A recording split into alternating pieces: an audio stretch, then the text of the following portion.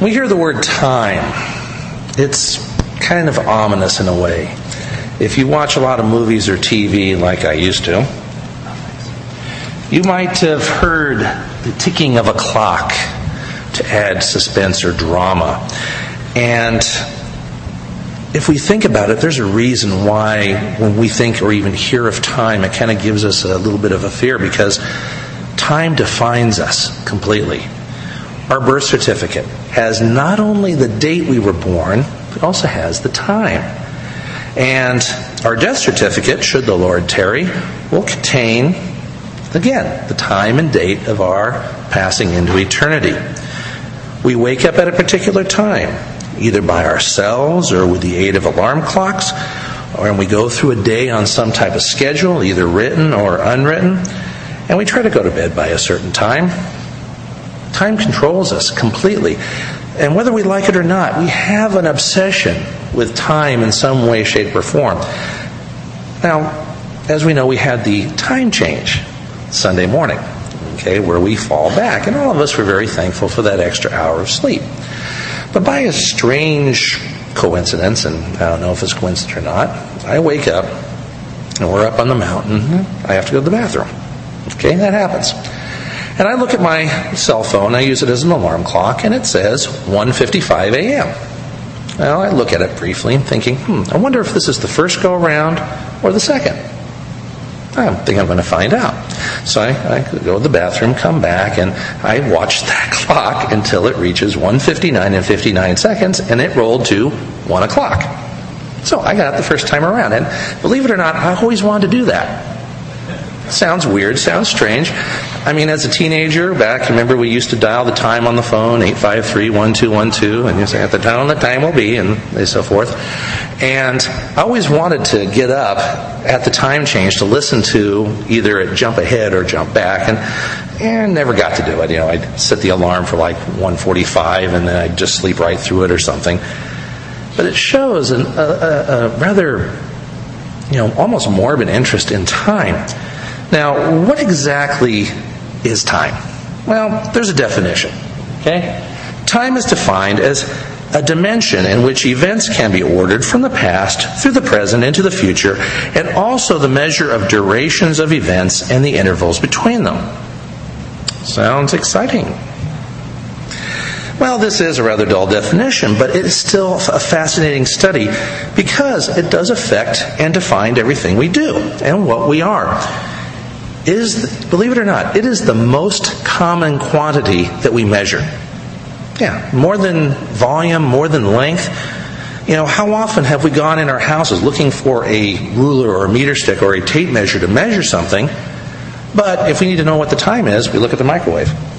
Or we grab our cell phone. This is the exact time. How many of us wear watches? It's not so common anymore, but a lot of us do. Sometimes more as a fashion statement as opposed to, telling the time. But for me, it's a lot easier than pulling my cell phone out of my pocket. This really reflects this, clocks all around us are how much time does control our actions. Be at work at 8 a.m., lunch at noon, an appointment at 2:30, dinner at 5, Bible study at 7. Reruns of The Love Boat come on at 9 on TV Land. But before we blame modern society for this fixation with time, a look at history shows us it's always been that way. Go back to the time when the sun was your timekeeper. Not even a sundial. If you worked outdoors, you had those hours from sunrise to sunset to get your job done. If you were lucky and the moon happened to be full and it happened to be rather bright, you could maybe squeeze in another hour or two. But face it, artificial lighting outdoors was unheard of at that point in time. And even indoors, same thing. You basically were operated by the sun rising and the sun setting. And artificial lighting inside, at that point, it was expensive. And it's interesting to note that it's not just humans that are affected by time. Animals are controlled. When the sun goes down, your diurnal animals, the ones that are awake during the day, they go back to their nests or their den to go to sleep. And the nocturnal creatures, such as the skunks and the possums, they start their nightly prowling about into our trash cans. Flowers and open and close with the rising and setting of the sun. And the passage of the seasons are marked by changes in vegetation, maybe not so much here in Southern California, but in other parts of the world, and by animal migration patterns. Now, as time moved on and man gained knowledge, he recognized a need for more accurate timekeeping. Now, did you know, here's another little trivia point, that time is the quantity that we can most accurately measure? Even more so than length. I mean, think about this for a second. How many of us, and there's a lot of people who work with rulers and so forth in here, actually measure something down to 1/100th of an inch? Okay? There are a few that maybe when they work with high precision equipment or microcircuits or something like that, they might do that. But for the most of my rulers, most of mine go down to 1/8 of an inch. I think I have one that goes down to 1/16. And when it comes to tools, well, if you don't have metric, you actually have some tools that are, basically to the nearest 32nd of an inch or even the nearest 64th, depending on what you're doing. However, take a look at your iPhone at some point, not now, okay? And look at the stopwatch. It measures down to 1/100th of a second. Some even go down to 1/1000th of a second. Now, your reaction time is 1/10th of a second on average. Now, here's an interesting another tidbit. The smallest time interval that can be measured with current technologies is 12 attoseconds. Now, what's an attosecond? Well, there it is.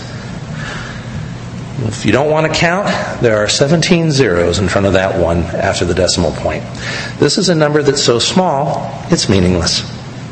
Yet somebody can measure this small, and no, I don't know why. I know I don't. But they can. So this focus on the accuracy of time goes a long way for explaining about how much time is actually embedded in our language. And I've been saying a few of those things from time to time. We're on time. We take our time. We fill up time. We kill time, sometimes somewhat ruthlessly. Time flies. I'll be with you in a minute. Well, I've got the time. Time is on my side, if you're Mick Jagger, but really I don't think he's got it right now. I've got a 5 o'clock shadow. Okay? You're behind the times. I'm told that all the time. The list can go on. Yet for all this, time marches on. 1 second at a time. And there is nothing we can do about that. We are traveling forward in time at the same steady pace. Well, we try to fool ourselves into thinking that we have some effect on the time, like time flies when you're having fun.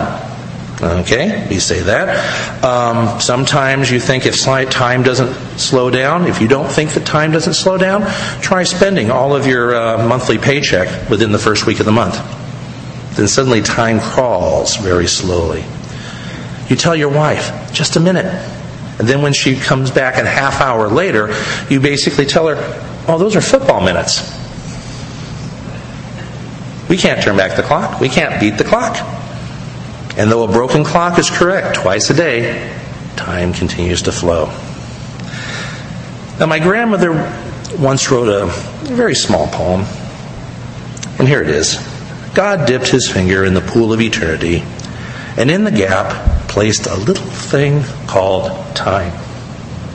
Now, I like this couplet because it tells us that despite what the world may think, time is a gift from God. The Lord gives us, and are you ready for this? 86,400 seconds per day. 1 second at a time. And it's for us to spend as we will.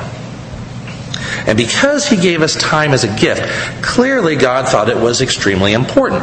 And biblically, we can support this. God took time to create the universe. Okay?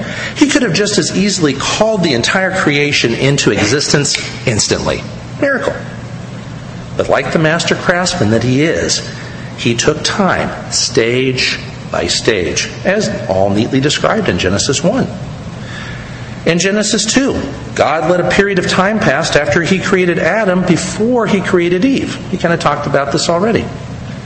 Now, he just as easily could have created them both simultaneously, but he had a plan. He wanted something special for Adam, and time had to pass before Adam could realize just how special Eve was going to be. Now, on the downside, when Adam and Eve sinned, God could have just taken them both out at that point and started completely over. But he bided his time. And he sent Jesus at just the right moment to complete his plan of salvation several thousand years later. Now, this is why we have to change our viewpoint of what time really is. God has a plan, and even though he is outside of time, he created it. He models for us wise time management. And this is because we can become a part of his divine plan. So we can look and see how God handles time when time really doesn't mean anything to him or means something differently. And we can do the same thing. Throughout Scripture, we see how the Lord uses time in two basic ways. One, to extend his mercy to a fallen world, and two, to mold his servants into what he wants them to be. And it is the second divine use of time that we are going to look at tonight, because as spiritual leaders, it affects us directly in many ways. And we're going to look, for our example tonight, at the Apostle Paul. If you have a Bible, please open it up to Acts chapter 9.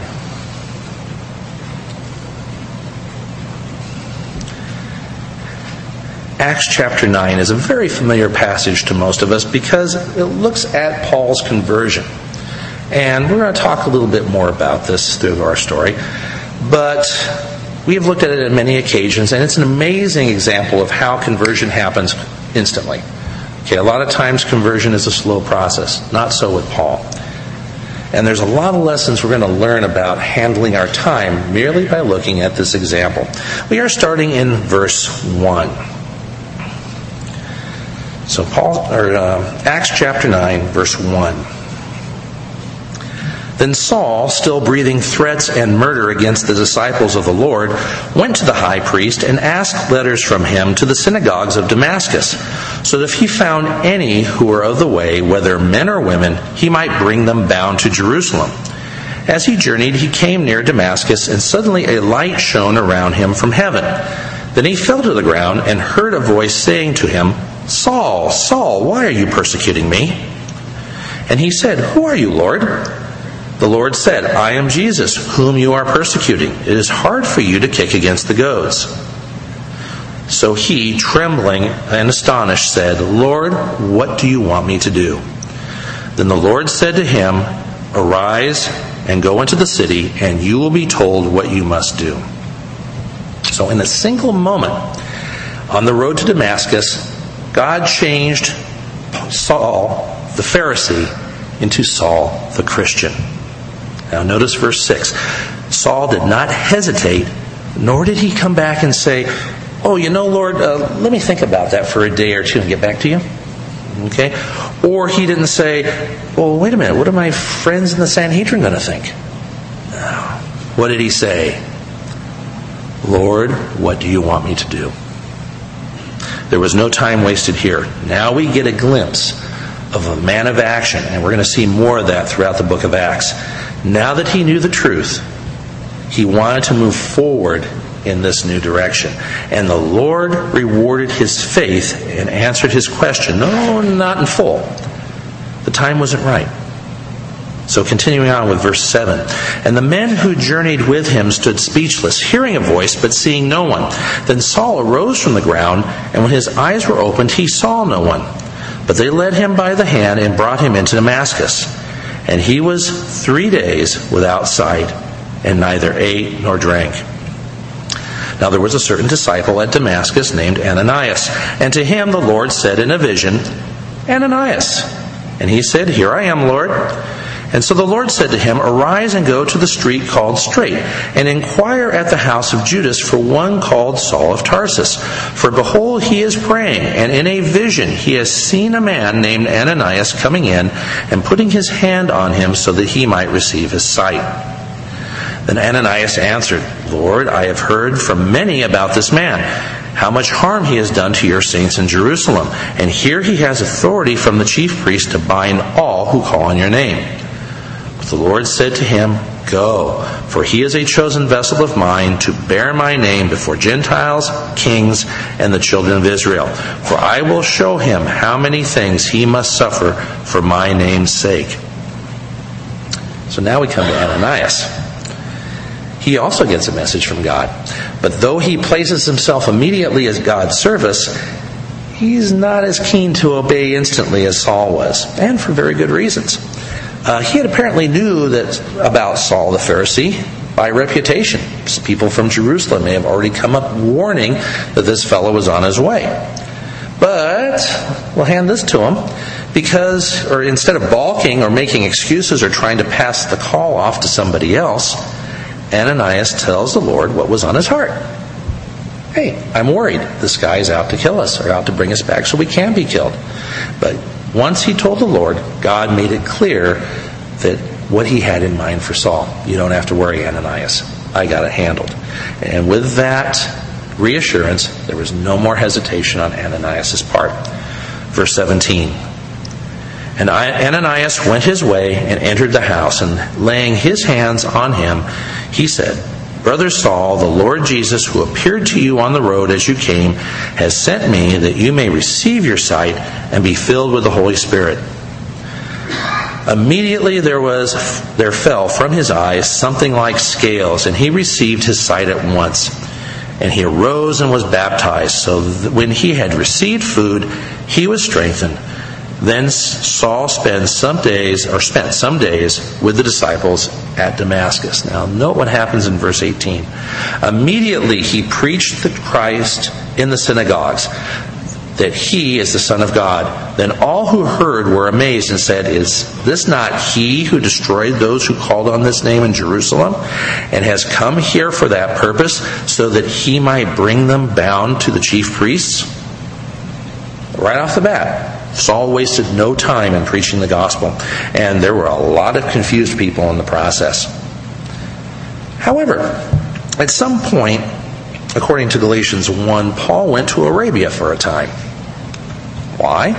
Well, the scripture is not clear on this point, but I think we can safely say that it was not time yet for Saul to go into action. As eager as he was, God says, you've got to learn a bit more. God wanted to have some extra time to mold Saul, the Christian, into Paul the Apostle. And despite his thorough knowledge of the Old Testament, God in some way was instructing Saul in the ways of Christ. He had the Holy Spirit on him, so it really isn't that hard to figure out how. So when he returned to Damascus, he was not the same as he was before. Verse 22, But Saul increased all the more in strength and confounded the Jews who dwelt in Damascus, proving that this Jesus is the Christ.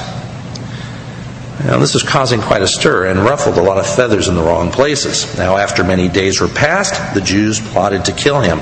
But their plot became known to Saul, and they watched the gates day and night to kill him. Then the disciples took him by night and let him down through the wall in a large basket.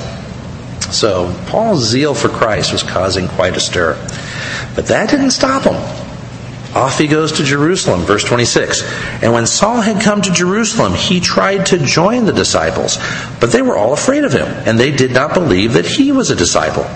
But Barnabas took him and brought him to the apostles, and he declared to them how he had seen the Lord on the road, and that he had spoken to him, and how he had preached boldly in Damascus in the name of Jesus. So he was with them at Jerusalem, coming in and going out. And he spoke boldly in the name of the Lord Jesus and disputed against the Hellenists, but they attempted to kill him. When the brethren found out, they brought him down to Caesarea and sent him out to Tarsus. Now these Hellenists may have been the same ones who had some issues with Stephen, which led to his martyrdom. And if you remember, this was an event that Saul had witnessed and approved of. Now he had switched sides.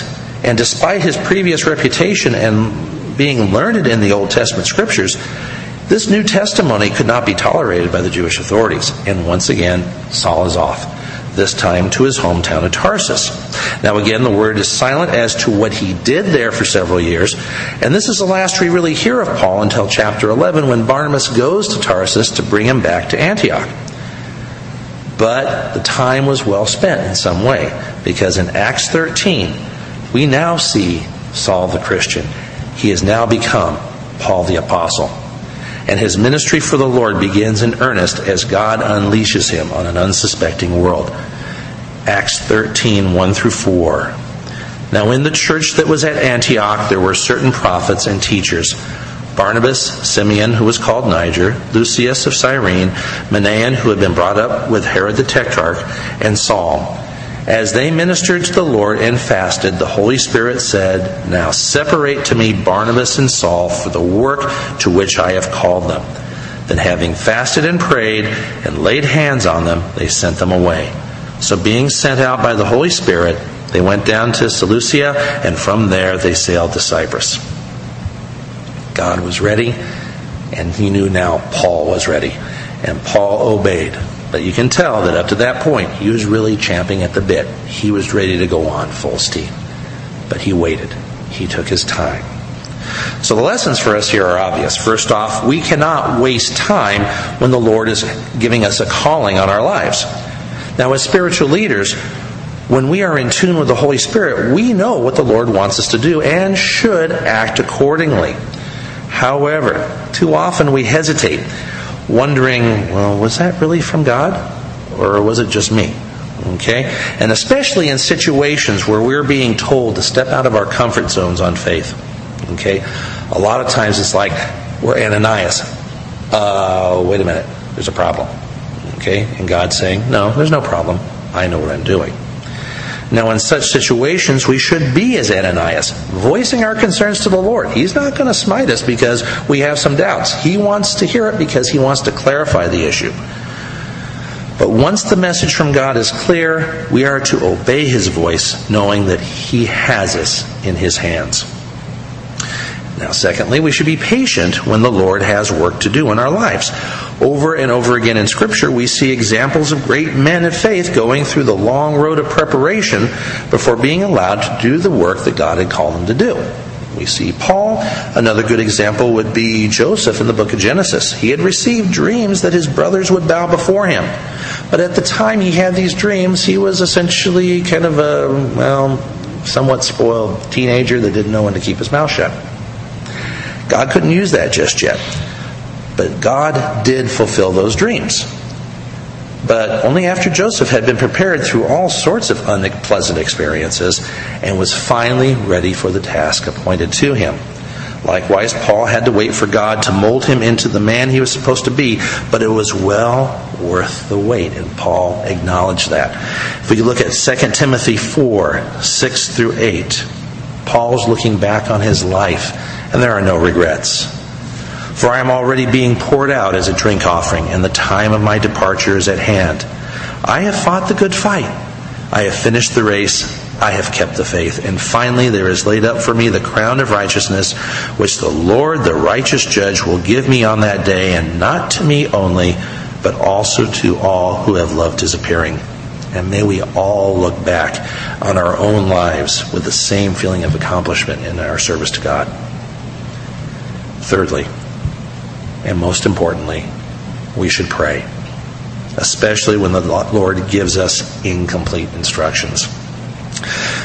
No, God is not some incompetent manager expecting us to read his mind. He has a plan, and we must be ready to follow his plan, but we must also realize that he is going to know when we are ready, much better than we actually know it ourselves. And the only way we can do this is through prayer. Now, looking back at Acts 9, verse 6, we talked about this before. Let's look at it again. Lord, what did you want me to do? This is Saul talking. The Lord said to him, arise and go into the city, and you will be told what you must do. How is he going to find out those further instructions? Through prayer. 3 days worth. Prayer and fasting. And to make sure that Saul was not going to be distracted, he was blinded for those 3 days. His spiritual eyes were now open, though his physical eyes were now closed. And this was done for a reason. God wanted Saul's complete attention. So for 3 days, Saul fasted and prayed, indicating a deep, anguished prayer, probably involving more than a little soul searching on Saul's part.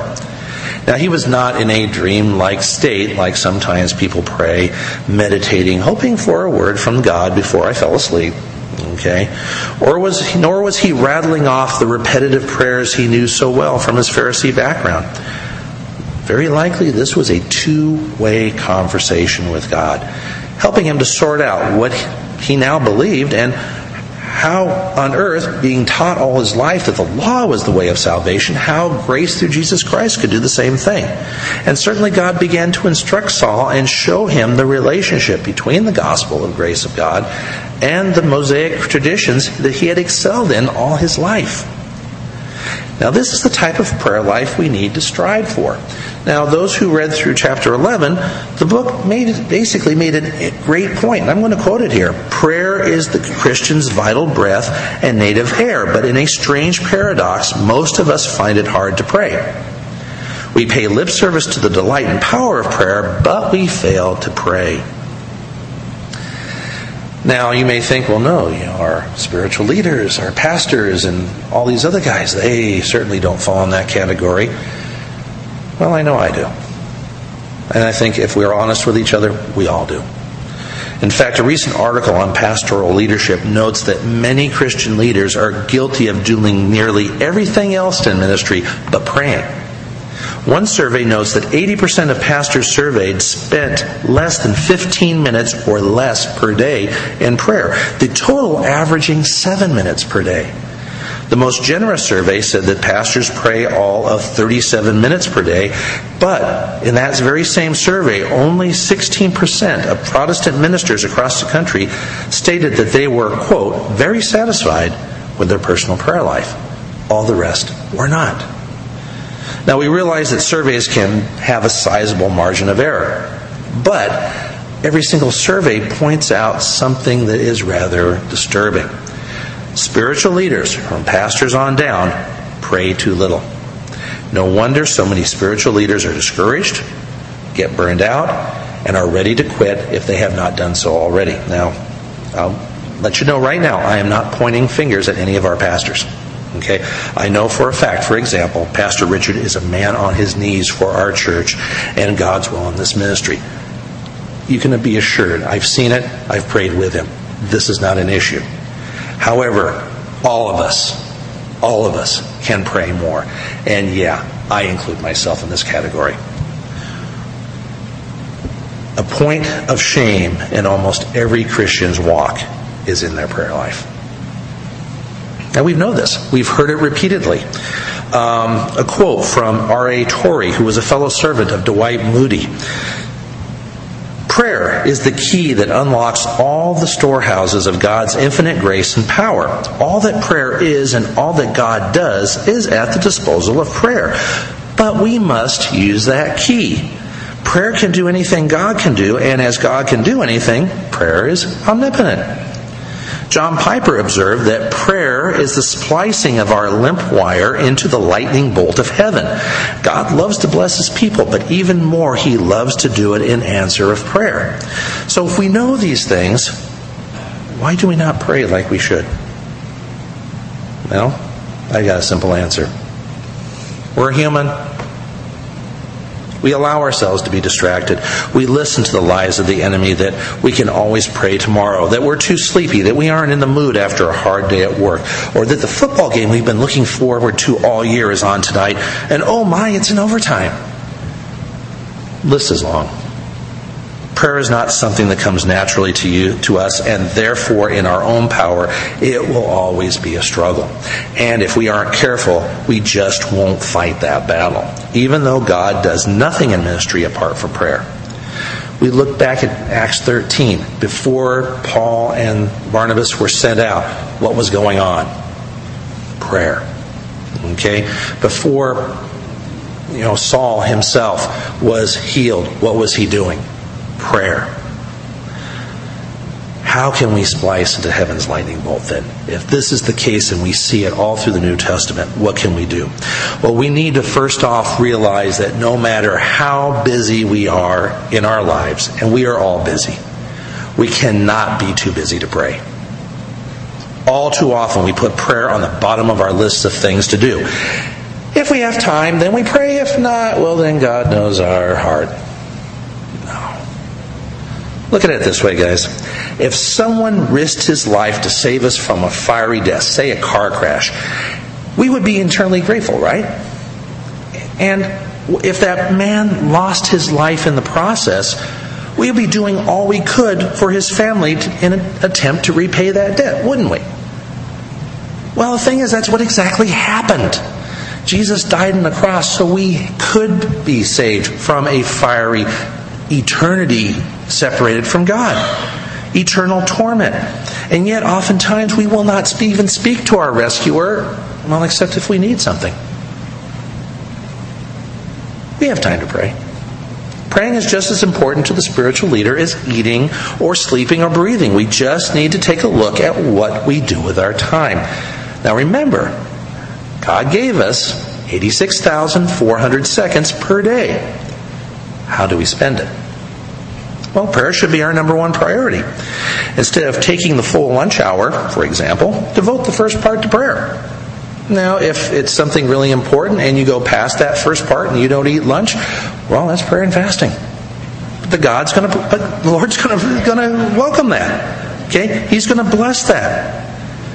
Instead of staying up at night to watch reruns of Gilligan's Island, go to bed early and then get up early for prayer.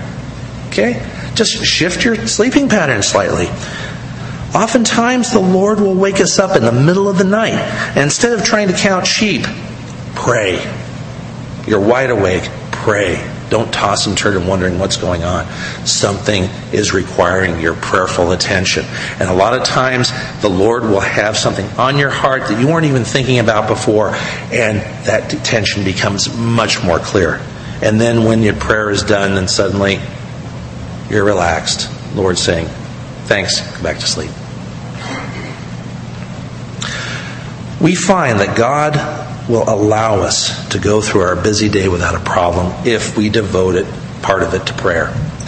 Charles Spurgeon said on the topic of prayer, sometimes we think we are too busy to pray.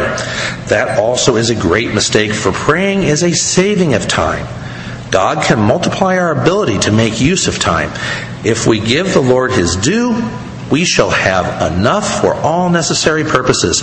In this matter, seek first the kingdom of God and His righteousness, and all these things shall be added to you. Your other engagements will run smoothly if you do not forget your engagement with God. So how do we improve our prayer life? Well, some helpful suggestions. First off, set a time to pray. Choose a time when you are not likely to be disturbed or distracted. For some, and myself that's included, the best time is early in the day. Just to give a nice little example, the sanctuary is open from 6 to 7 a.m. every Thursday morning for prayer, specifically for those who are on their way to work and need to spend that time uninterrupted with the Lord. There's no talking, the lights are low, and the heat is on, so each can have that special prayer time and fellowship with the Lord. For others, it's in the evening after the kids have gone to bed. But however you do it, set aside that precious time and keep the appointment. God wants to spend that time with you. Now, granted, it's true that God's kingdom will advance without your prayers. He's not dependent upon you. But your blessing and ministry will not prosper without those same prayers, because you are dependent upon Him. Next, set an amount of time to pray. Well, many people set aside an hour. Where this comes from is Jesus' admonition of His disciples in the garden before His arrest. If we look at Matthew 26:40, a lot of people use this as a guide. Then He came to the disciples and found them asleep, and said to Peter, "What? Could you not watch with me 1 hour?" And so a lot of people say, 1 hour. That's what I'm going to do. 1 hour a day. And by the way, this is by no means a set rule, and of course there are times when one may feel compelled to pray longer. Now this may vary with other commitments and work schedules, but God will reward you for your faithfulness. And of course this is not the only time during the day that you pray. Pray without ceasing, Paul told the Corinthians. So this does not mean that you are praying and to the exclusion of all else. I'm driving, don't bother me, I'm praying. Keep your eyes open behind the wheel. Thank you. Okay? But what happens is that prayer becomes your priority. Downtime becomes prayer time. Okay? And that's a good habit to get into. But an hour? I don't know what to pray about. I mean, I remember setting aside an hour and got in about 7 minutes, and that was it. Well, that's where the Holy Spirit can help. Our own prayer list may be somewhat short, and maybe you're not into flowery long prayers liberally laced with King James English and lots of these and thous. And to be terribly honest, you don't have to. God hears you even when you don't say a word. And if you read Matthew 6, you will find God's not into those loud, long, flowery prayers either. Okay? He's more interested in what's going on in your heart. The Spirit will put things on your heart that maybe you weren't thinking about, that maybe haven't occurred to you yet. As time goes on, your prayers grow longer. Okay? You start feeling more of a burden and you want to repeat yourself, and it's not repeating to God. All of us have unsaved friends and loved ones. And I know it takes more than 7 minutes to go through the list, at least it does for me. Okay? Especially when you're talking about families involved. But also, keep in mind, this quiet time is in there as well. Time to listen to God, to listen to the Spirit. Because this is prayer. It is a two-way conversation. And like anybody, God doesn't want to exactly hear us and not get a word in edgewise. And sometimes, if you're lucky, you'll hear that still small voice. But most of the time, it's through His Word, through the Bible. So you keep a Bible handy during those times when passages pop to mind that are words of encouragement, guidance, approbation, and correction. It's all fair game. Okay? Prayer is a conversation. Keep that in mind. And the Word, God's Word, the Bible, is God's answers to us in many ways. Thirdly, determine a place to pray. Now, Jesus was a great example. He prayed a lot. He was never, apparently according to Scripture, you never got the impression that he was rush. Oh, we got to get to Nazareth. Now we got to get to Capernaum. Now we got to do this and da-da-da. You never got that impression. He went along according to God's plan, and he prayed a lot. And in fact, sometimes that's all he was able to do, was pray, because that was so important to him. And when he met up with people, he treated their problem like it was the most important thing to him. And at that moment, it was. So you never got this feeling of, oh, Jesus, I know you're busy, so I'm not going to talk to you right now. Okay? I know some people come to me and say that, oh, I know you're terribly busy. And to be honest, guys, I'm not too busy to listen. Okay? I think I speak for all the pastors on this one. We are never too busy for you, because you're our priority. And we need to reflect that in our prayers as well. You go to a place without distraction. Jesus' life going to the wilderness. And I can understand why. I love the desert. Yes, I'm crazy. I know that. I teach junior high. What do you expect? Okay? But the desert is such a wonderful place because there are no distractions. You're out there and you feel close to the Lord. And I can understand perfectly why Jesus used that as a venue for most of his praying. To just get that connection back with his Heavenly Father. Now, going to the desert may not be a practical daily activity for any of us. Okay? But we can create our own little prayer of a sanctuary. I've heard people in the past talk about prayer closets or prayer rooms. Okay? It doesn't have to be a special place, but you have to find that place without distractions. Turn off the TV, the radio, the cell phone, the computer. It's just you and the Lord. Have the Word. Have a light on. Generally, that time of prayer will determine your place of prayer, but remember, it's just between you and God. He wants your full attention, just like He gives you His full attention. Lastly, pray in the Spirit. Keep in mind that prayer is not bending God's will to ours, but aligning our will to God's. As I said before, the Spirit will lead you in your prayers. Many of us will keep prayer journals, but be willing to let the Spirit take you off the agenda and into an area He wants you to focus on. As you allow the Spirit to move through your prayers, you may find yourself physically moved as your body begins to feel the spiritual struggle that you are now engaged in against the forces of darkness. Satan does not want you to pray because he knows that prayer is an effective force against him and his demons. How often have we been in the middle of prayer and suddenly discouraging, even impure, obscene thoughts just pop into our head, seemingly at random. They're not at random, guys. These are darts of the enemy trying to distract us and get us off from our communion from God. And we need to rebuke these thoughts in the name of Jesus and cling closer to the Spirit as we continue with our prayers. We may find ourselves weeping, crying out to God, even perhaps speaking in an unknown tongue. And it may sound rather frightening here, but when you are in such a position, you will feel that comfort of the Lord on you, as well as the anguish He feels over the lost. We've heard this before, but I'm going to quote David Wilkerson. You see, a true prayer life begins in the place of anguish. You see, if you set your heart to pray, God is going to come and start sharing His heart with you. And at that point, your heart begins to cry out, "Oh God, your name is being blasphemed. The Holy Spirit is being mocked. The enemy is out trying to destroy the testimony of the Lord's faithfulness, and something has to be done." At that point, we know we are in tune with the Lord. There's a worship song that we sing from time to time, and it says this: "Heal my heart and make it clean. Open up my eyes to the things unseen. Show me how to love like you have loved me. Break my heart for what breaks yours. Everything I am for your kingdom's cause, as I walk from earth to eternity." And no, I wasn't going to sing it. So now we come back to time. Once our prayer life is in order, you will see God will give you the time you need to accomplish everything you need to do. And note what I said, you need to do. But keep in mind, there are other priorities, especially if you are a family man. And I felt very burdened to move into this little side note of timing.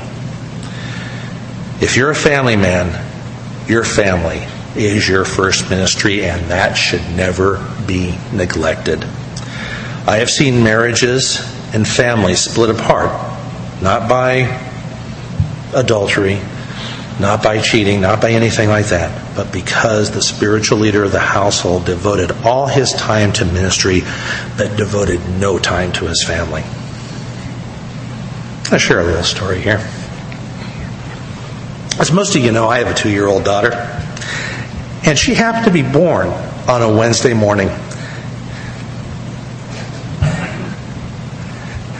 And I would not have missed that event for the world. Emma was a gift from God after many years. And I was not going to miss a moment of those first few days when I had time off from my job, because it was love at first sight. Now that was a Wednesday. And for those who may remember, I was not here that Wednesday. And some people say, "Whoa, that's unusual." Not really. When family gets involved, I'm not here. But it was kind of a special Wednesday, because we knew when Pastor Richard announced to the congregation that Emma was born, at about 7:45 p.m., our cell phones started vibrating on and on with people texting congratulations or Facebook messages. Texting in service. Naughty, naughty.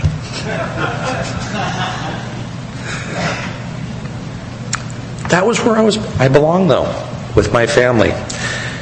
And there are those, strange as it may sound, that would disagree with me. "Oh, we got service tonight. Okay, honey, Emma, I'll be back. I'll be back. I got to go and serve. I have to do this and do that." Well, that's commendable in a sense, but you're neglecting your first ministry. And if you disagree with me, that's your right. But I do know God blesses us when we bless our family as our first ministry, because they are a gift, our spouses and our children. And I even think I have a little biblical basis for this. 1 Timothy 3, 4 through 5. This is a listing in requirements for a bishop or overseer or a pastor, any spiritual leader, to be honest. And according to this verse, that the man should be one who rules his own house well, having his children in submission with all reverence. For if a man does not know how to rule his own house, how will he take care of the church of God? Now, how can you be ruling your own house when you're not even sure what's going on inside of it, because you have neglected that part of your ministry? That's my question. This may not be much of a problem if you have no kids and your wife is heart and soul with you in ministry, but your kids and your wife do need the attention, and they will resent it if you constantly trump their needs in the name of ministry. Remember, they are your ministry. But if you are truly in tune with the Lord, He will reveal these issues to you, and He will chastise you if you don't listen, even as far as taking you out of ministry for a season in order to teach you a lesson before it's too late. None of us are irreplaceable. God may want to use you, but if He will put you on the shelf until you get your priorities straight. And during that time of inaction, think back to Saul as he waited to hear of God's plan for him. He fasted and prayed. God controls time. Those 86,400 seconds a day come directly from Him. He has a plan, and that plan includes an appointed time for everything.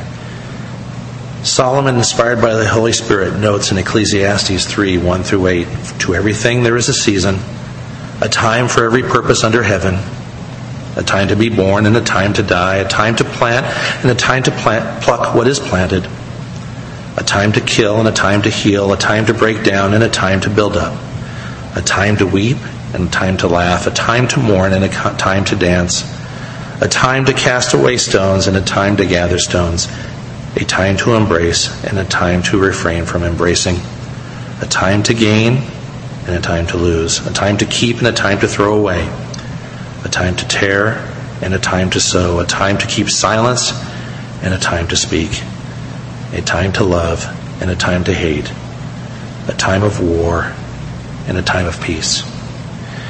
Even though we are given 86,400 seconds per day, Scripture will tell us that it is appointed for a man to die once, that one day we will have spent the last of those seconds with no more to follow. We must live our lives with the thought that those precious seconds are more valuable than gold, that we must not waste a single one. We must be like Moses, who prayed in Psalm 90:12, "So teach us to number our days, that we may gain a heart of wisdom." Time. God's gift to us. We can now see a much more spiritual definition of time, courtesy of Bible scholar Carl Henry.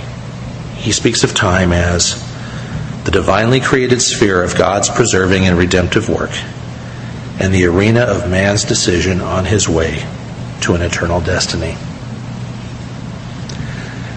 This is not a time to be wasted. Now tonight, I'm not going to ask questions or anything like that, because I think the topic is really, really very personal to all of us. But I ask us to bow our heads right now.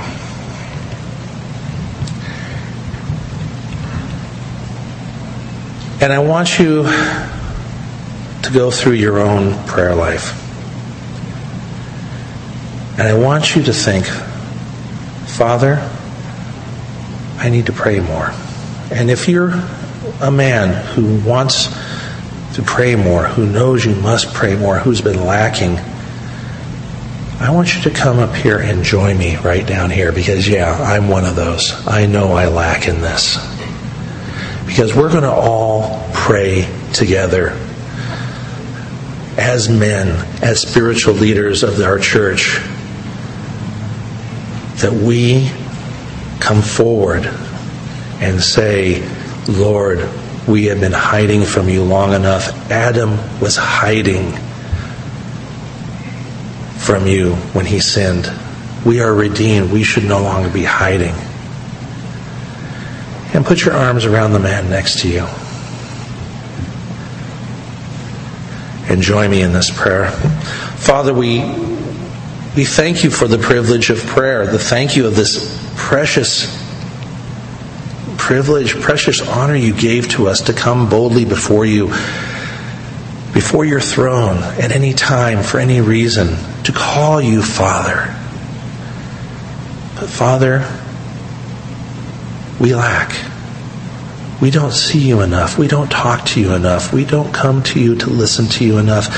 And Father, we ask you now to bring your Spirit now upon us As men of your will, men of your kingdom, we pray, Father, that you strengthen us and give us that desire to pray more, to connect more with that powerhouse that you have for us that is waiting for us to tap into. Because we can do all things in your Son, in Christ, that strengthens us. But unless we ask in prayer, it's never going to happen. So, Father, put your hand upon us. Give us the self-control to find that time to cast away those things that are distracting us, that are taking us away from that wonderful relationship that you had in mind from the very beginning. And all of us, Father, pray that as we can pray more, as we get closer to you, that our service to you become that much more powerful, that much more glorious for your glory, for your kingdom, not for us. We praise you, Father. We thank you for the salvation of your Son, and now, Father, we thank you that we can now come boldly before you, and will continue to come boldly before you, and we will see a revival in our church as we now tap into your power and your glory. We praise you. We thank you, Father, in Jesus' name. Amen.